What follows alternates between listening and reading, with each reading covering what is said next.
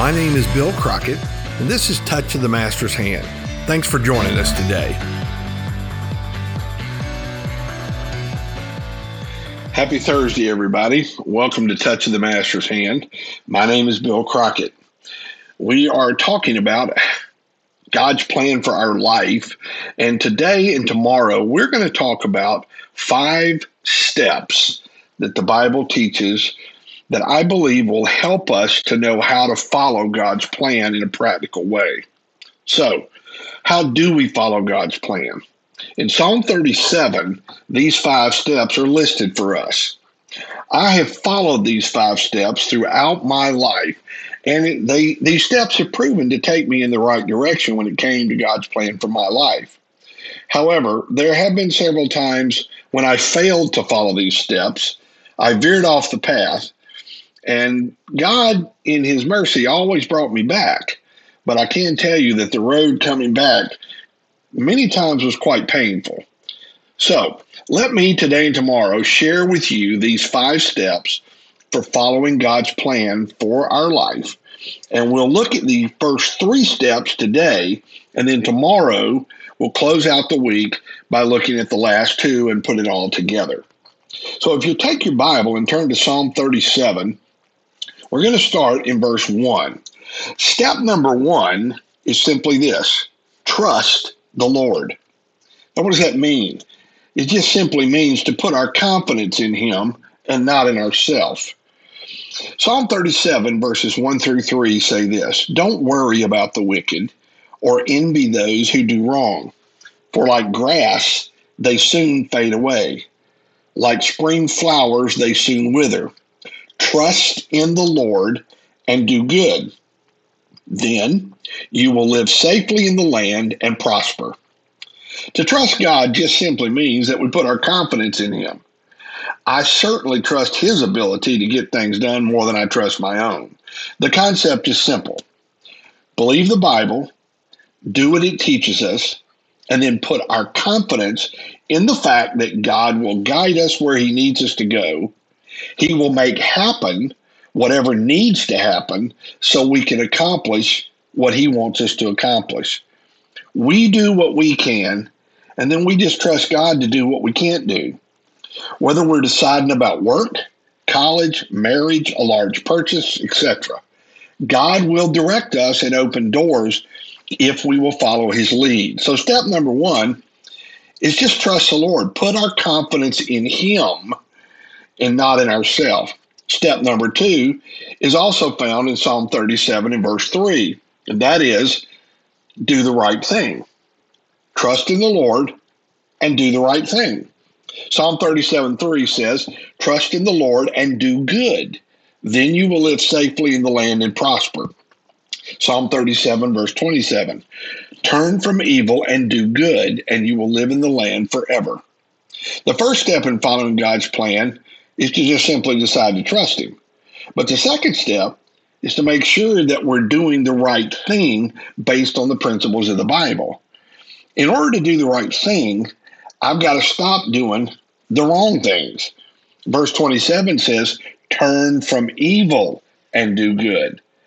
When I'm trying to know and follow God's plan, I want to make sure that I'm living my life obeying God's word. So I have to ask myself, is there anything about my life that I know I'm not doing the right thing and I need to change? For example, if I need a job, am I doing my part to look for a job, or am I sitting around watching TV waiting for some job to come calling on me? If I'm being lazy, I'm not doing the right thing. Listen to what the Bible says about that. Proverbs chapter 6, verses 6 through 11. "Take a lesson from the ants, you lazy bones. Learn from their ways and become wise. Though they have no prince or governor or ruler to make them work, they labor hard all summer, gathering food for the winter. But you, lazy bones, how long will you sleep? When will you wake up? A little extra sleep, a little more slumber, a little folding of the hands to rest. Then poverty will pounce on you like a bandit. Scarcity will attack you like an armed robber." Proverbs chapter 10 and verse 4 says this: lazy people are soon poor. Hard workers get rich. Proverbs 12 and verse 24, work hard and become a leader. Be lazy and become a slave. Now, this is just one example of some biblical principles that can be applied to my life to make sure I'm doing the right thing. In this case, in doing my part to look for a job and not being lazy. So as we follow God's plan, number one, step one, trust Him. Step number two, do the right thing. Now, step number three, Psalm 37 and verse 4 says, delight yourself also in the Lord, and He will give you the desire of your heart. Step number three, surrender to God's plan. The phrase delight yourself in Psalm 37:4 means to be soft or pliable. To delight yourself in the Lord means to be pliable in the hand of God. To be willing for God to mold us and shape us however He sees fit in order to fulfill His purpose in our life. You see, we tend to want to plan our life based on what we want, and then we ask God to help make it happen. Instead, we should be submitting ourselves to God and ask Him to make us into the person He needs us to be. Listen to Romans 12, verses 1 and 2. And so, dear brothers and sisters, I plead with you to give your bodies to God because of all He has done for you. Let them be a living and holy sacrifice, the kind He will find acceptable. This is truly the way to worship Him. Don't copy the behavior and customs of this world, but let God transform you into a new person by changing the way you think. Then you will learn to know God's will for you, which is good and pleasing and perfect. Paul, in these verses, is admonishing the believers to give their bodies to God as a living sacrifice. He's basically saying, surrender your life on this earth to God and follow His path instead of your own.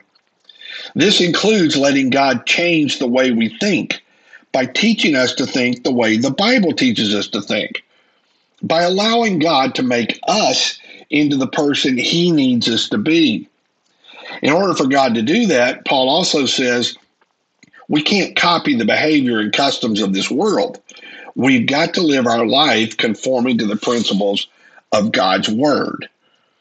He also reminds us that God's plan, God's will, it's good, pleasing, and perfect. So now back to Psalm 37. The second part of the verse talks about God giving us the desire of our hearts.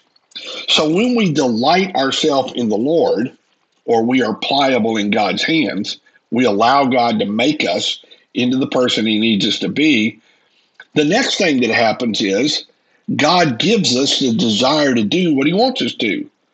The word give in Psalm 37:4, if we delight ourselves in the Lord, He will give us the desire of our heart.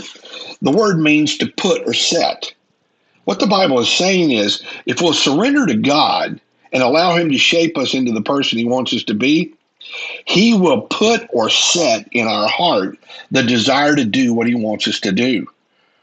Now, the beauty of this is when we're not sure what God wants us to do in a certain situation, and there's no clear biblical guidance, the first question I ask myself is, what do I want to do?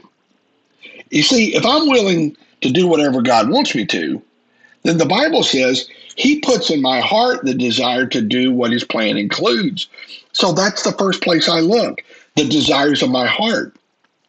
I then follow those desires and allow God to direct my steps through circumstances, results, whatever. I trust God to direct my steps, but at least those desires give me some practical direction to head in. So if you're not sure what to do and you're living your life to the best of your knowledge the way God wants you to, and you're willing for God to do whatever it is He wants you to do, you're trusting Him, you've surrendered to Him, you're allowing Him to mold you, then ask yourself, what do I want to do? If I could do anything, what would I do? And start taking your steps in that direction. Now, tomorrow, we'll talk about steps 4 and 5 and bring it all together. Let's have prayer. Heavenly Father, thank you for allowing us to be able to follow your plan for our life.